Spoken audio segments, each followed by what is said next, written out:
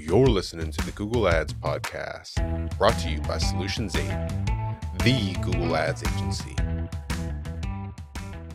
Welcome to Daily Google News. It's Qasim. I'm here with my new best friends, Payam and Cyrus. Payam is the co-founder of By the Numbers. Cyrus was just brought on for operations, works on the front of the house. I think of you, Cyrus, as mother hen. The way that you guys introduced it is Payam is like, he's the founder, the visionary, and he needed somebody. Co-founder. Brad is the visionary founder, engineer. Good for you I'm the for product correcting guy. me, dude. Whenever anybody introduces me as the founder of Solutions 8, I'm like, that's right. I never bring up John Moran because he gets enough attention as it is. But I like that y'all have the structure you have, because very often I think, Payam, when left to your own devices, and I'm speaking as an entrepreneur myself, it's really easy to dive deep into the weeds. And it sounds like Cyrus is here to kind of help navigate the waters for this amazing tool, which, by the way, I'm not an affiliate. I'm not an investor. I have no reason to pimp By the Numbers out other than I'm a believer. Y'all have created something that allows, and I'm going to do my best to articulate the value, and then you guys correct me. It allows e-commerce store owners, specifically in Shopify, because it's only for Shopify, right? Shopify store owners to visualize their numbers, maybe more importantly, and articulate their numbers according to key performance indicators that people don't often think about or use. How did I do there? You did great. How would you do it? I would say that our core philosophy is to track the movement of money between you and your clients. That is where we come from. We believe in that sort of ground truth. We are Switzerland. We're neutral. We don't get into those games of attribution where you try to figure out where your ad spend saw success. We give you the ground truth of what your business is doing by tracking the dollars, and we do it by the numbers.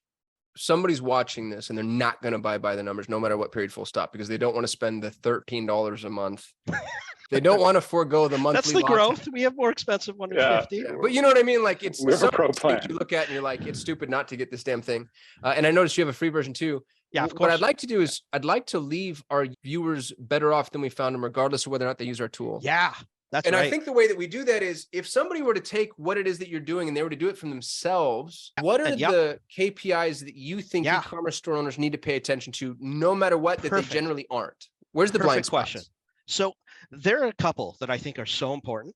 And I think the biggest one, which you can kind of do yourself, LTV, you have to be thinking, look, you go out, you do your ad spend for some cohort for some month. Now you have to get some data. You know you should wait a month, at least a month, right? But then you should probably get more data before how good that particular campaign was. Here's the thing though, every extra month you wait to get data, the data gets better, but you're paying for it. And you're not doubling down on the winners, you're not dropping the losers. This is where predictive analysis and things like LTV can come in. There are a lot of ways to do LTV. You could do the dead simple LTV. If you just open up Excel, figure out the average tenure, figure out their average order value, and figure out their purchase frequency. Multiply those together for a cohort for a given month and put that out and say, okay, that's what my October cohort was doing. Average tenure, average order value, purchase frequency. Yeah. So they're spending $50 on an order. They're ordering 1.2 times basically before they churn out, or 1.4 times. You kind of know what they're worth.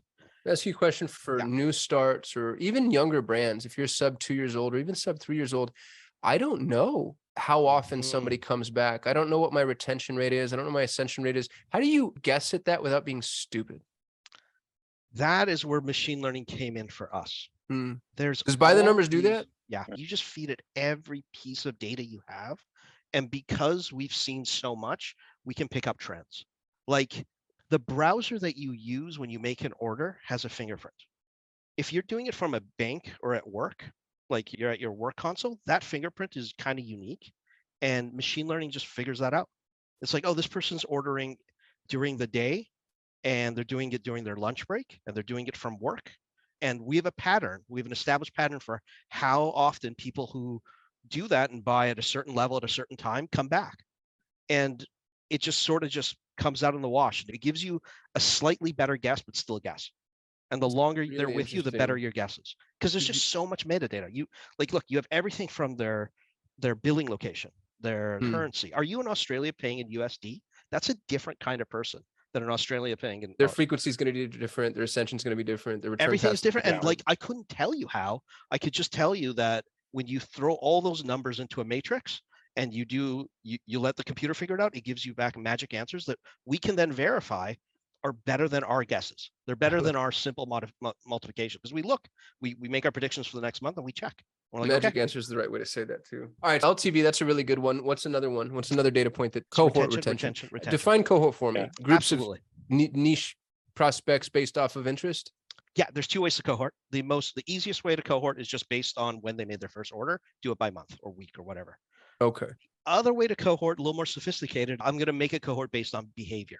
I might be the people who use a discount code or people whose first order is product X. Those are the two types of cohorts. That's so fun. So I could see the difference in retention by people that order the tires before the car and the car before the tires. Yeah. And now I start to see like, oh, I know my acquisition on the car is higher, but I should go after the tires because they stay longer. Yeah. You can also look at commercial factors that drive that, right? So if you're looking at, was it the trial pack that drove a certain behavior, or was it the discount that drove the behavior, or was it the deployment of a campaign that drove the behavior too? So within that, you're also really looking for a human being's behavior patterns and what the result on your business is. That's brilliant. And you called that cohort what? That was cohort retention. What we just walked into was segmentation.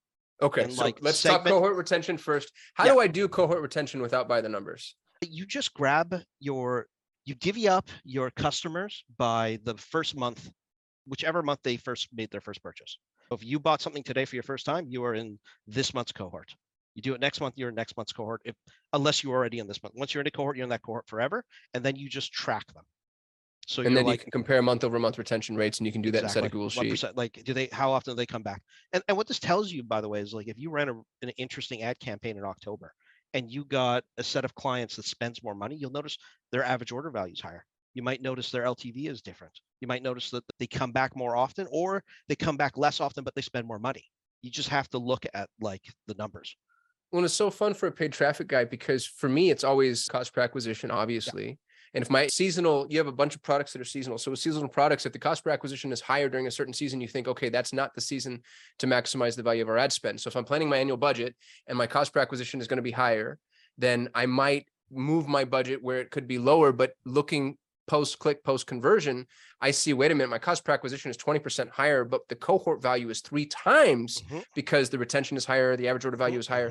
I'm actually making an inadequate decision. That would be a very difficult thing to identify without doing the data analysis that you're talking about. Yeah, and you should just go look at your last year's January cohort. January, February, traditionally not the best months for almost any store. Why? But I don't know why. I always see it's post-holiday spend. So we're fatigued. We spent all the money. I'm poor. I don't want to do it again. It's a real thing.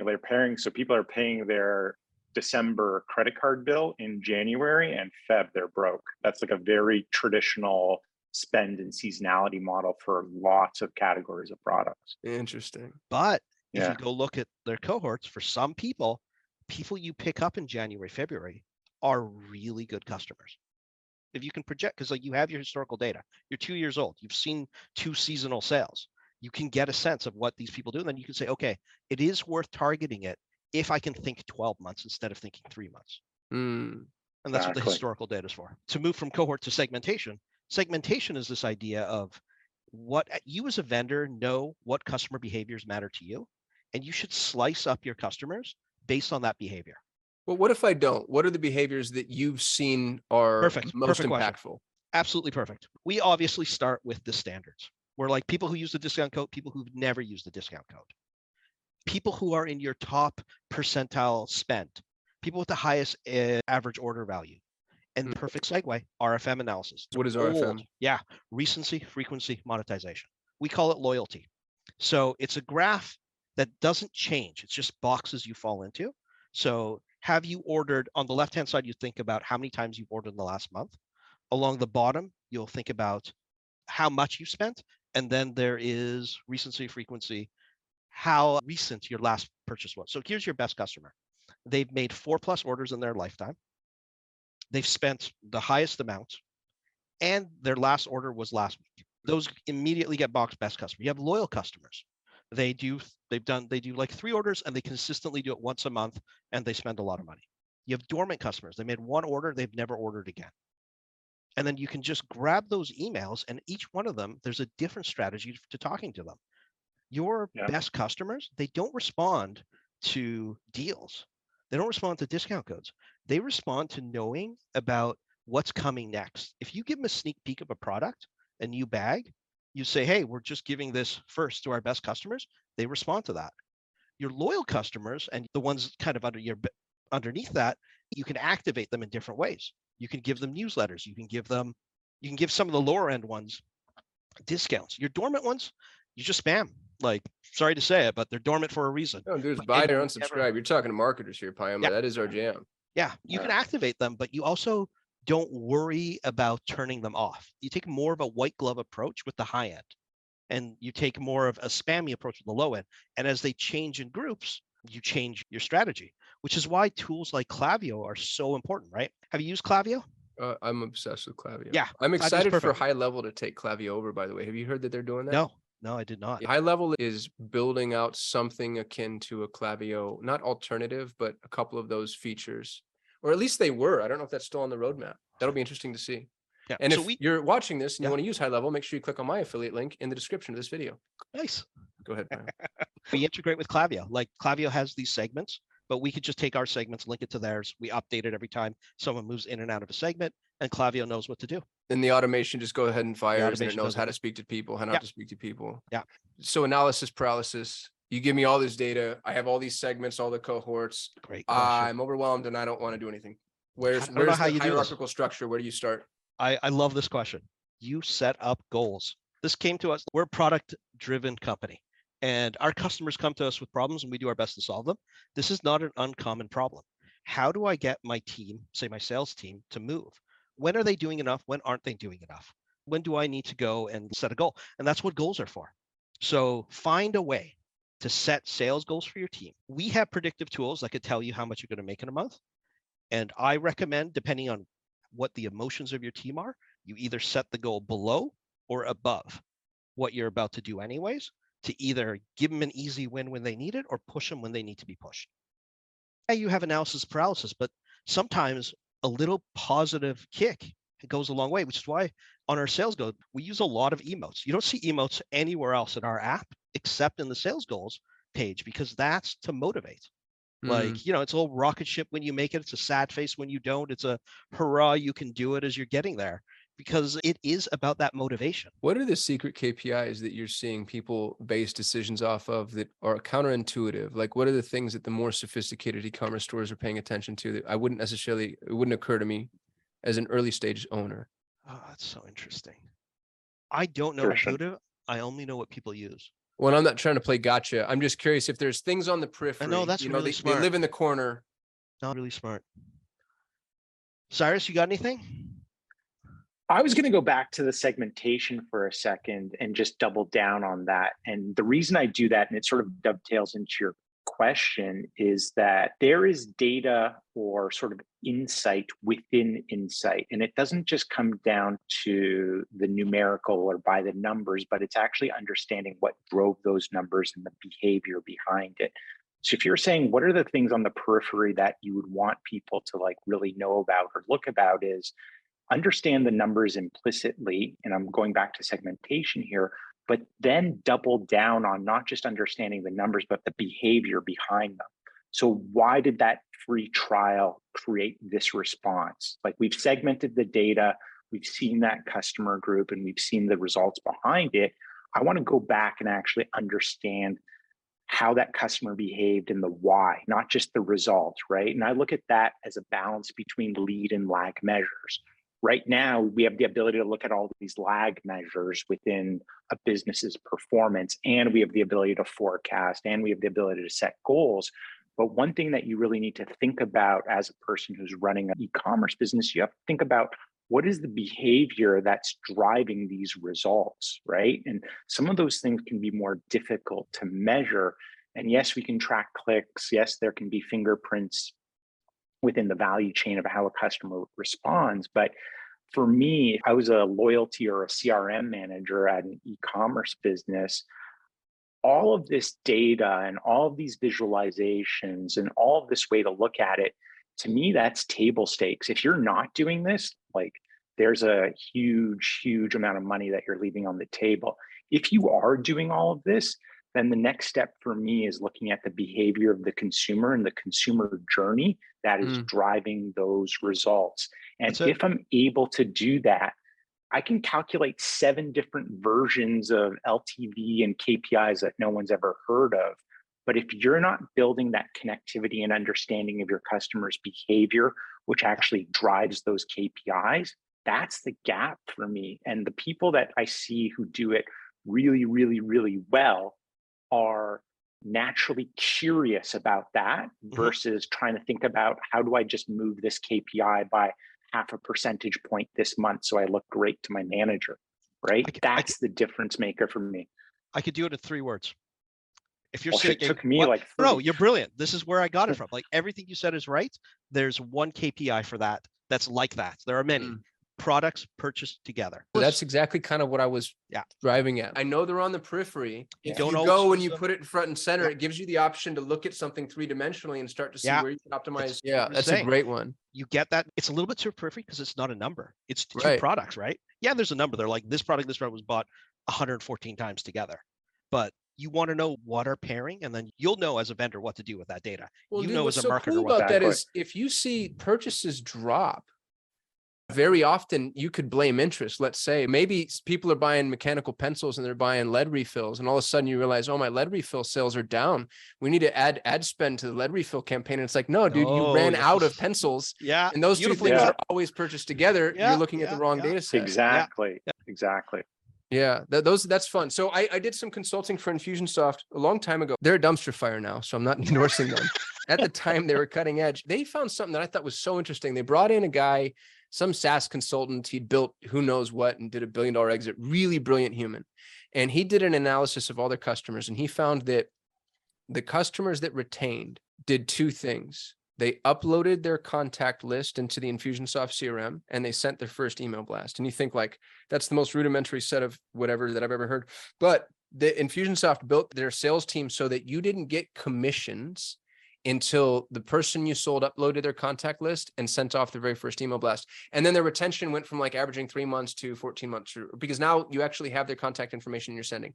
I've always thought that that was such a brilliant analysis, and it was so simple. It was bam, inflection point. We're going to focus on this. I also feel like you can do that in e-com. I don't know how, and it's really easy for me to be like, you guys, look what they did over here. How do we carry this? But you've got the numbers in order to be able to identify, because there are e-commerce stores where I just feel like, we do. We have a client that does barbecue sauce, and there's a difference between somebody that comes in and buys the sample pack and somebody that comes in and buys a sample pack and then buys the barbecue sauce every single month. And I just feel like there's ways to influence that a little. You're so on point. We just sent this out in our latest drip campaign where we told people that we see a 5% increase in sales for customers that use segmentation. If you use segmentation by the numbers, your sales are going up. So I don't know. It's dead simple. All you're doing is saying, let me split my customers based on behavior. I don't like, you could be doing a million different things with that data, but just the act of thinking about your customers in different ways and saying, I just want to know about customers whose first purchase was this, or whose last purchase was that. Right, guys? Yeah, it's like, being specific, maintaining continuity, congruence with their journey. It's relevant to me. In my background, I come from a packaged goods space, right? So consumer packaged goods, alcohol, bev, cannabis, that's my background. And sort of what I love and get very curious about is behavior and the whys behind it. For me, the segmentation piece is key because you're actually speaking to the customer in a more realistic way and something that's more relevant, and it's less spammy, right? Like it's more relevant to how I behave and how I think as a consumer versus this is a generic message for everybody. And that's the difference. I feel like you get me as a brand. I'm emotionally connected to you. Dependent on what you're selling, the consumer may be ingesting this product into their bodies. They may be wearing these products. They may be slathering it all over their skin as a cream. And that has a real emotional connection with the consumer. And if the consumer thinks for a second that the brand is talking to them the way they talk to everybody, that's a huge gap. And that's a gap that you can actually close by understanding people better. Whatever method you want to get to understanding, whether it's understanding products bought together, understanding what drove trial, understanding what drove a repeat or a higher acquisition, it just comes back to, you understand me. I feel emotionally connected with you. And as nerdy as it is, using the data can actually help you get to that understanding of the consumer. I feel like you need a podcast.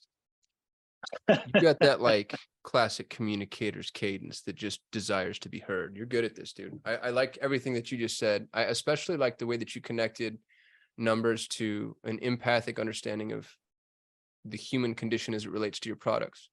Because I could say like, oh, I sell barbecue sauce, who gives a shit? Or I could also say, I sell something that you're about to put in your children's body, which is what you just said. Like, that's a sacred trust. That's a big deal. Like, I am responsible for something that you're going to ingest, and I should look at it that way. I really love that you went there. Payam, you said something that, I just said your name right? Yeah, absolutely. You said something that struck me, and I don't know if you're allowed to share this or want to share this. It's a two-part question. How many Shopify stores use by the numbers? Part one. Part two, are you and do you amalgamate all that data so you can see trends and start to look at like, oh my goodness, the planets are shifting. That's exactly it. Retrograde. Okay. We cannot ever share data about any individual user. Right. But we can amalgamate that user, throw it into a matrix, do multiplication over it, and then everyone can benefit in the predictive tools. So some industries are sort of leading indicators or lagging indicators of sales, and we could use that. So the more data we have, the better our prediction is for the individual, if that makes sense.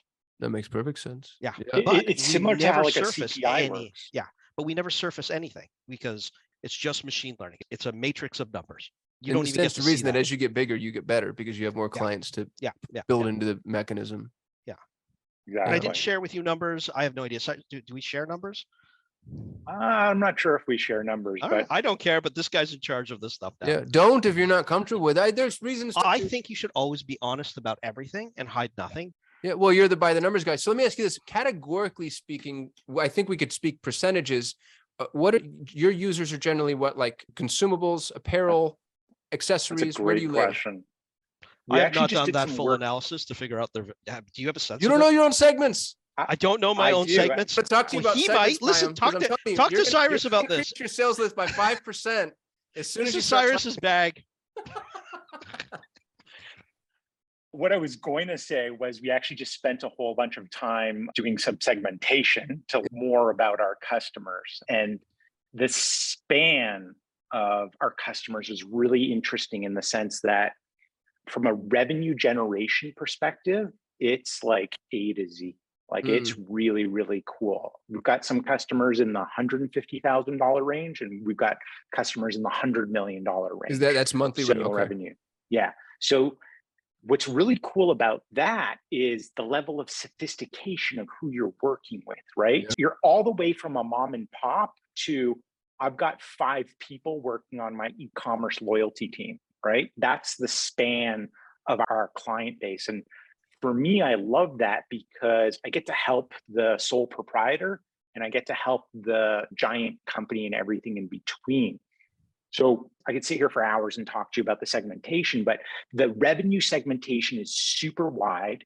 The geographic segmentation is really cool too, in the sense that we've got a lot of customers in North America, we've got a ton of customers in Europe, and we even have customers all the way in Australia as well. Do the European customers suffer from the GDPR issues as far as number tracking is concerned because you can't append those numbers to individual prospects? Have you been able to hurdle that at all, or do you just have we comply for everybody? We just decided that we should do it their way for everybody. So the tool works across the board no matter what. Okay. Yeah. Compliant. Yeah. Yeah. GDPR frustrates the shit out of me because it feels impossible to comply with. It was not fun for Fred, is what I would say. Okay. Didn't hurt me. So there's geographic segmentation, there's revenue segmentation, but when it comes to the product side, I love going to our customers' websites because it links us to their URLs and I go and click on it. And all I can say so far is the diversity is extremely wide. And there doesn't seem to be any sort of trend right now. The only trend that we're really finding is the customers are linked through individuals that we're starting to start conversations with. And those are people who work at an agency level. Like they love our product and they go and tell their customer groups. We were speaking to an individual and she shared with us that she recently worked on these 5 different customers.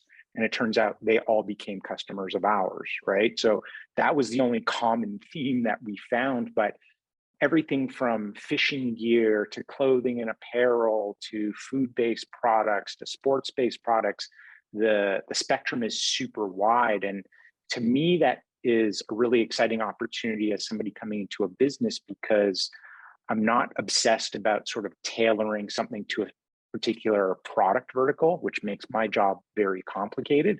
But what it signals to me on the other side is saying, hey, this stuff is important for everybody. I don't care what you sell. Like you could sell socks or you could sell fishing rods.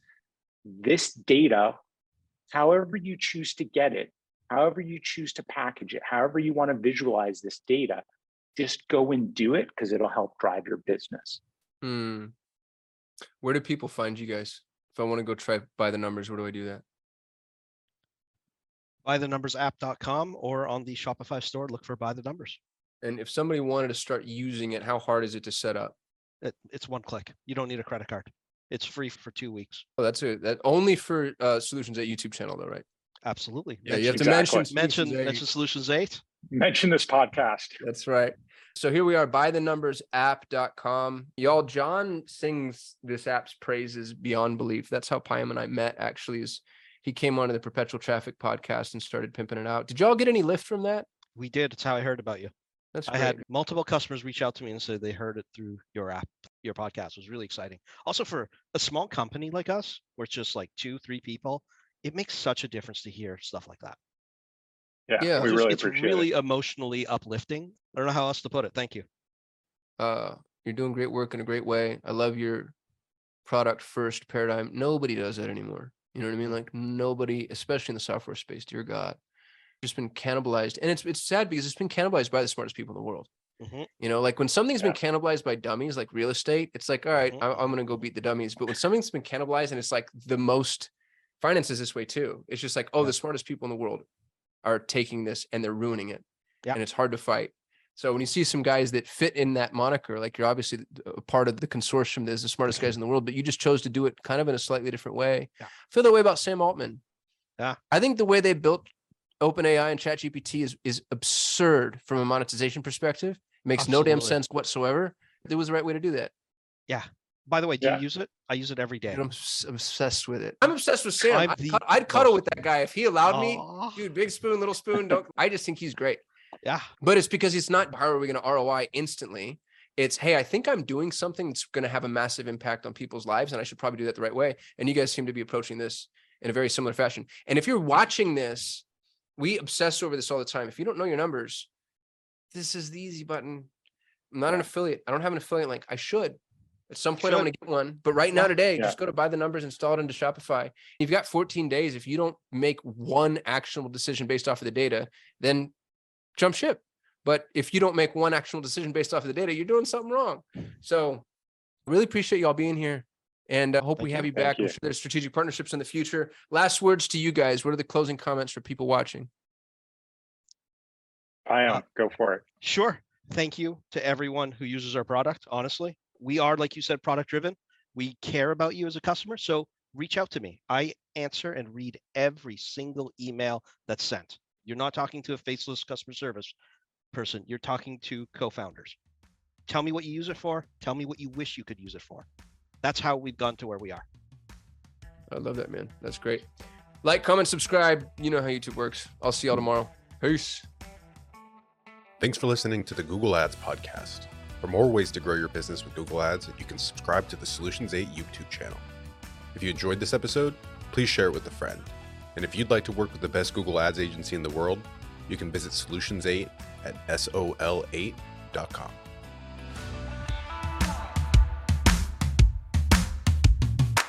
Custom here. If you're running Google Ads, even if your campaigns are successful, my years of experience have taught me that there are almost always enormous improvement opportunities. Now, what if the best Google Ads agency in the world was willing to review your Google Ads campaigns for free and provide you with a comprehensive action plan, no cost or obligation. Notice, I didn't say audit or evaluation. I said action plan. A bullet point by bullet point breakdown of exactly what needs to be done to improve your Google Ads campaigns. Yours to keep, no cost or obligation. Head over to solate.com to get a free Google Ads action plan customized for your business. No strings attached. That's SOL8.com. SOL, the number 8.com.